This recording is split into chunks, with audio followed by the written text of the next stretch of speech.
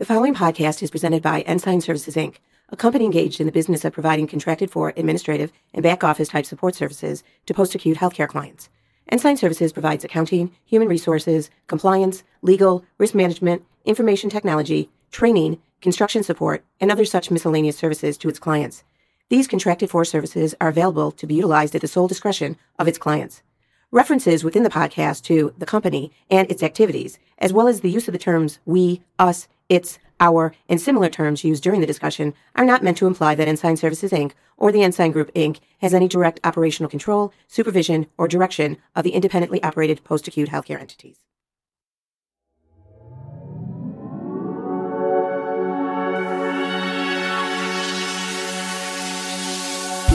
Hey everybody, this is Ryan Rushton. Welcome to another one of our podcasts. Have you noticed how the more technological advances that are made to simplify our lives, ironically, the more complex our lives become? Socrates once said, "Beware the bareness of a busy life."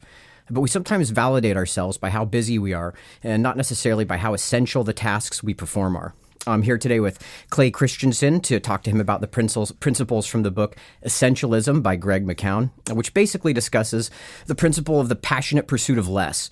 It seems like it can be a dangerous topic, almost encouraging people to work less. So, Clay, maybe you can help us understand what essentialism is and what it means for us. Yeah, I was actually a little bit worried to get into this book because I didn't want people reading it and thinking, oh, I should just be doing less in life. I need to relax a little more. Not the right message you're trying to send. It's not really the point. And but I also agree with what you said in the intro. I've fallen into that trap of establishing my value based on how busy I am. Look, I'm obviously valuable because look at all the work I'm doing. Look how hard I'm working. So let me start with a quote from the book that I really liked. It says, "The wisdom of life consists of the elimination of non-essentials." Okay, think about that. The wisdom of life consists in the elimination of non-essentials. Okay. And you know, there are probably so many things in our lives that we have come to consider essential that really aren't. And I always think about the analogy of my ancestors crossing the plains, and they loaded up their wagons with all these things that they thought were essential, but they didn't have room for everything. And there's stories of just crossing the plains and looking at the side and seeing along the path, you know, even things like pianos being tossed, you know, where they thought, well, music is an essential part of our life. We're going to need this. And you know, obviously it took a little bit more space in the wagon that they wanted. But I mean, even, you know, that may seem obvious, but even possibly tossing clothes in favor of more flour, you know, an analogy that we've used in the past. When it comes down to it, we need to figure out what is essential in our jobs and what isn't, and then learn to eliminate the non-essential and become obsessed with the essential. But my problem with that is I am a checklist person. I have my list of things, and I feel good when I'm able to check things off that list. I feel like I'm accomplishing things. But my problem in doing that is sometimes I knock the easiest things out first. And another problem I'm noticing with that is often my checklist is determined by the requests of others. People telling me, hey, I need you to do this. Yeah, sure. And I put it on my checklist. Your checklist. Yeah, okay. it's on my phone. You're not putting any thought between what's getting added. It just goes on. I'm just trying to solve people's problems without asking myself the question, is this the very most important thing I should be doing with my time and resources right now? And when we genuinely ask ourselves that question, we come to realize, and this is a quote from the book, almost everything is noise. Very few things are essential. And our job is to filter through that noise until we get to the essence. So it's not just doing less, it's doing less better. Kind of like we've said in the past, focus on less and then obsess. Am I investing in the right activities? So back to your original question, my long-winded answer that I just gave, what is essentialism? This is the quote from the book. Essentialism is a disciplined, systematic approach for determining where our highest point of contribution lies. and then essentially executing on those things. So really, essentially, then this is a lesson in learning how to set the right priorities in our lives. So do the most important things first. Is that right? I'm glad you used the word priority, because I learned something that I had never known in this book, and it's about the word priority. So the word priority came into the English language in the 1400s, and it was singular. Priority, singular, right? It meant the first or prior thing. It stayed singular for the next 500 years. Only in the 1900s did we pluralize the term priorities and start talking about, plural priorities. Illogically, we reasoned that by changing the word from priority to priorities, we could bend reality, right? We would now be able to have multiple first things. Right. But that was really never meant to be the case. Priority meant the one thing. I think we've quoted this movie before, but I don't know. You know the movie City Slickers? It's a favorite of mine. Right, and it's what's the hardened cowboy's name? And he says, you know what the secret to life is? And he's talking to the Billy Crystal main character, and he holds up his finger and he says, What, your finger? He goes, no, this one thing. And he says, well, what is it? What's the one thing? And he says, but that's up to you. You have to figure out what is your priority, and that is the secret to life. So this isn't a lesson in haphazardly saying no to more things, right? Not just saying, no, I'm starting to turn things down now. Right. It's purposely and deliberately and strategically eliminating the non-essentials, and not just getting rid of the obvious time wasters, but cutting out some really good opportunities as well. Sort of like the good, better, best practice. There's a lot of good things we are going to need to cut out in favor of better and best, which, that's hard. That's hard to do, obviously. It's incredibly hard. I don't know if you know Shay out in Milestone. Shay's a DON and a CML and just sort of an overall rock star out there in Milestone. And I sat in on a training she did for future DON. She was at Bandera, and she was talking to these aspiring nurse leaders. And she told them how she focuses on 3 to 4 things. I can't remember if it was 3 or 4. And that she just obsesses over those things. Those are the things she is not going to relinquish. They are too important to her. And then she delegates everything else, or is willing to be less than perfect in everything else.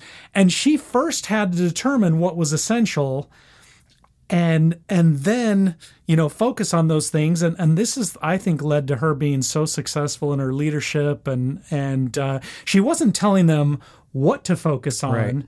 She was just saying, have a focus, right? Have the things that are essential.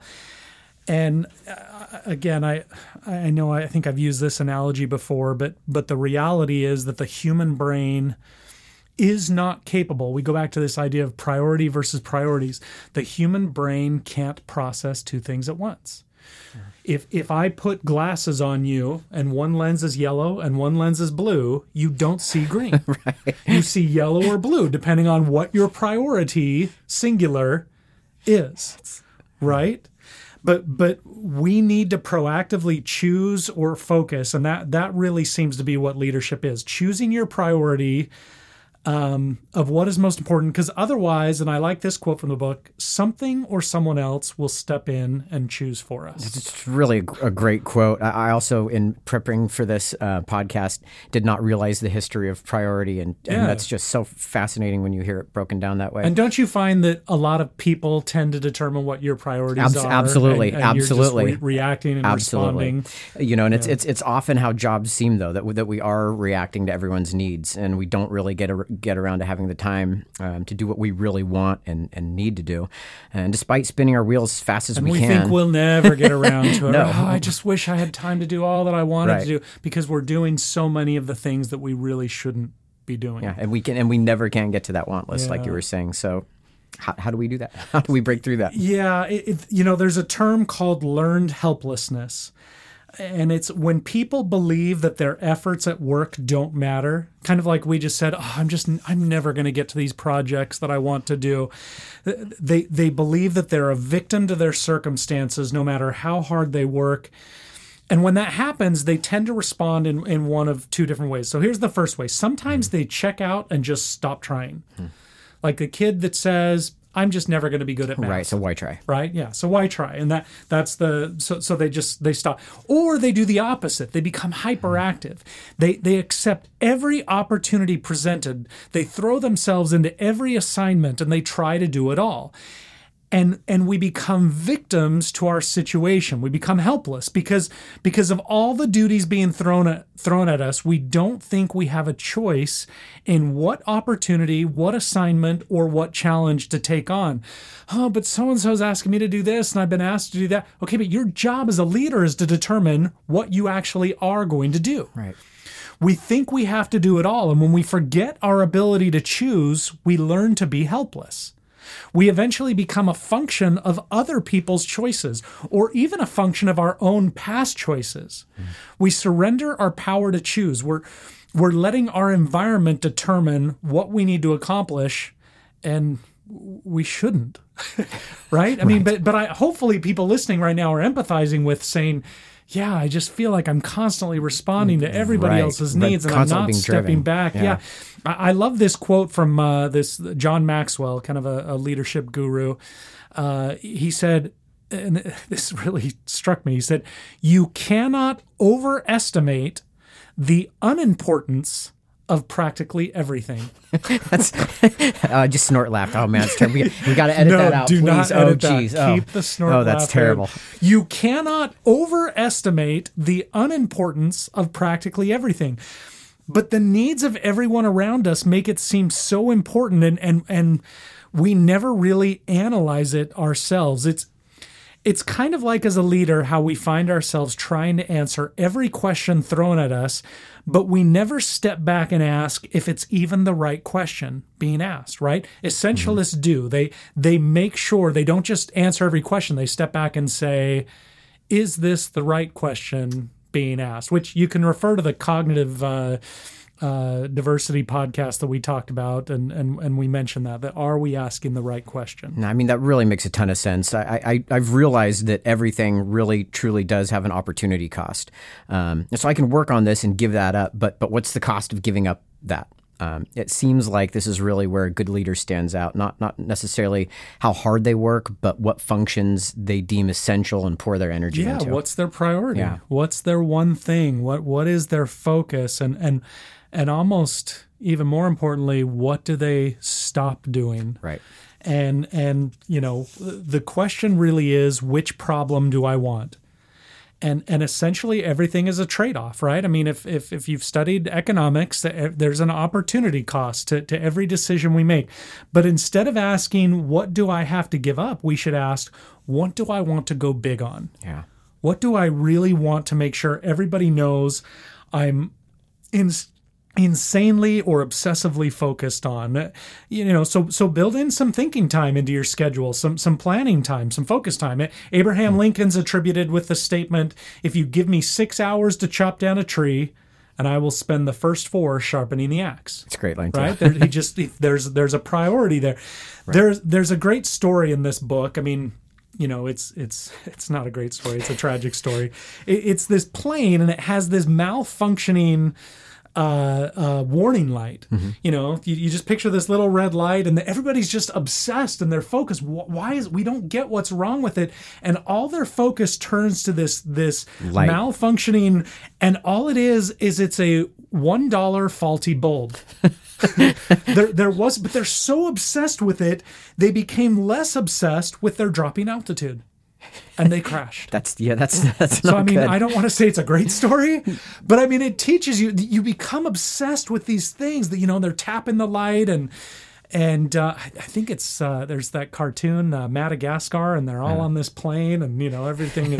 This whole flight's a disaster. Anyway, I shouldn't get into that. Watch the movie. And they're obsessed with this malfunctioning warning light. They say, "Well, somebody fix it," and he takes the book and he smashes it and breaks it. He says, "Problem solved." That's very similar. Don't have to worry about the light anymore. You think about it in this case, it would have saved a lot of lives.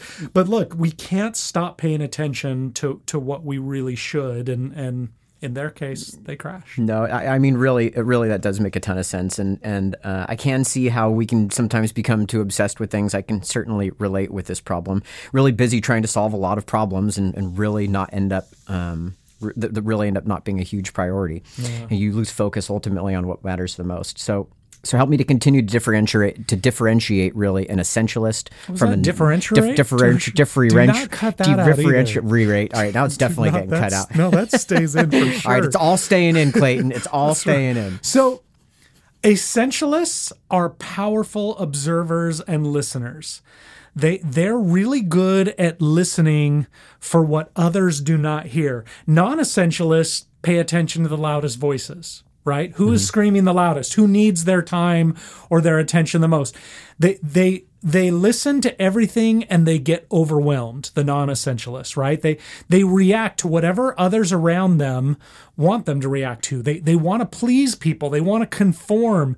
It's a huge part of our nature to conform, right? I mean, if you've seen my trainings in the Ash experiment, and people standing up at the sound of the beep or agreeing on line length, we have a need to conform and to please others.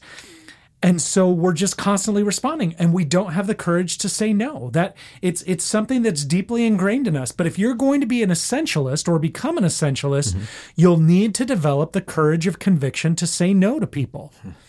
And people will respect and admire you if you have the courage to say no.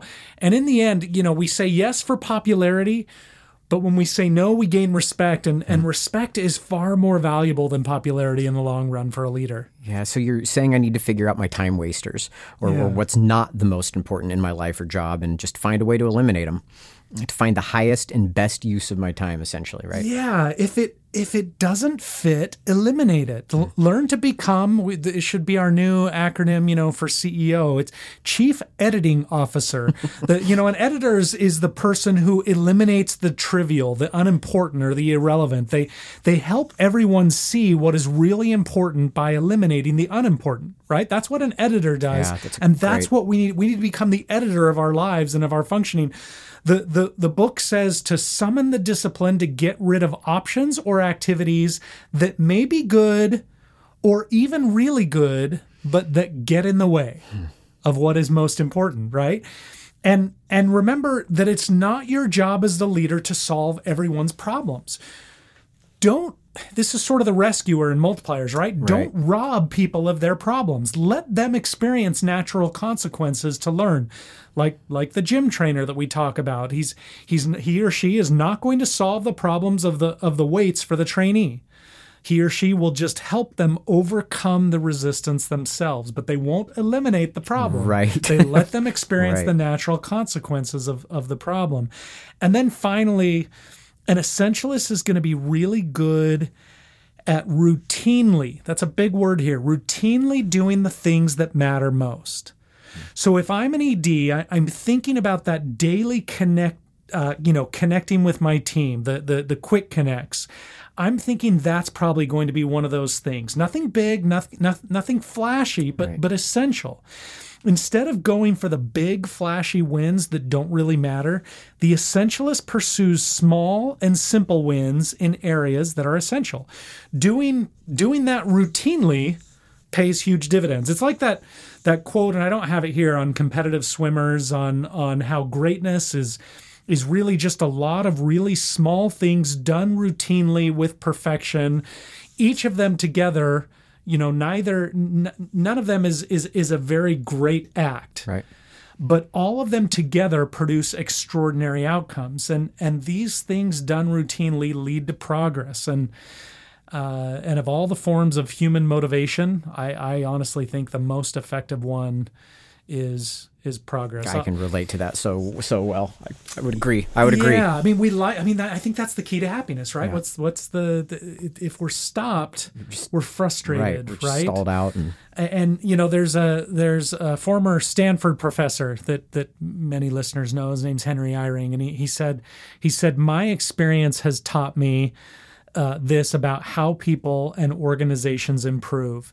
The best place to look is for small changes we could make in the things we do often.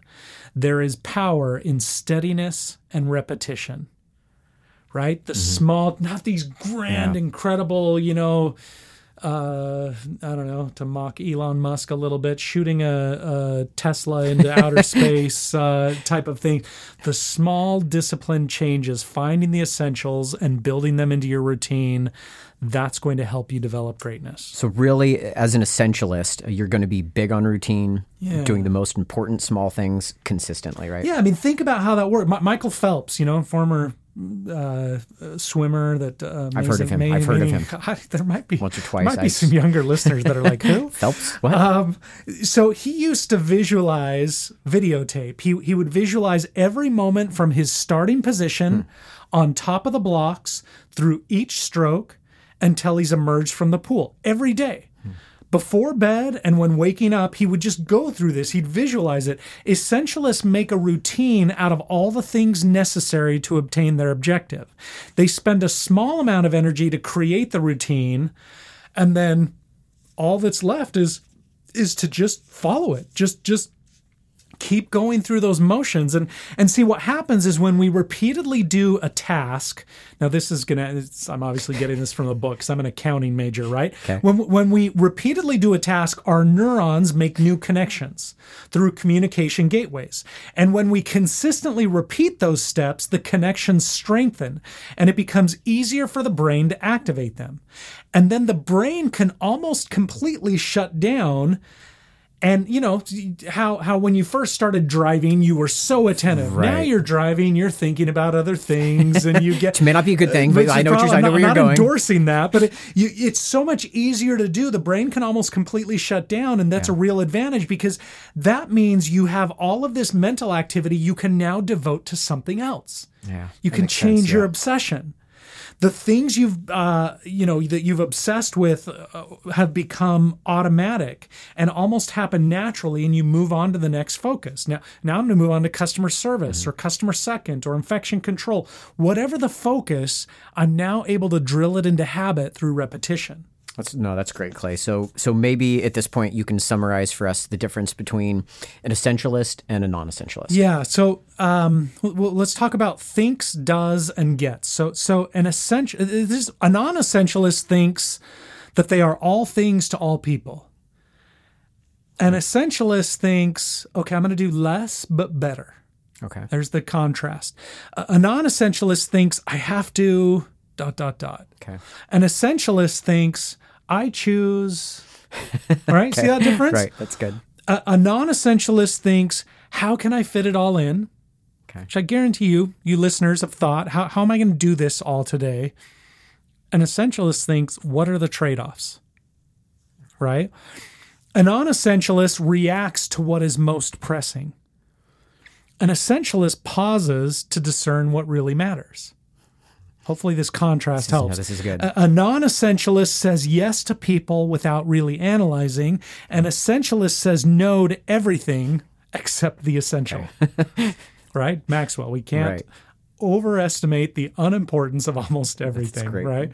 And then a non-essentialist takes on too much and work suffers, while an essentialist chooses carefully in order to do great work. And then finally, a non-essentialist gets overwhelmed and exhausted, while the essentialist really does experience joy in the journey. And I want to add just one final thought. Okay. Deep I've heard Thoughts these from, by Jack Handey, right? Vanessa doesn't even know who Jack Handey was. Isn't that sad? Deep Thoughts by Jack Handey, old Saturday Night Live.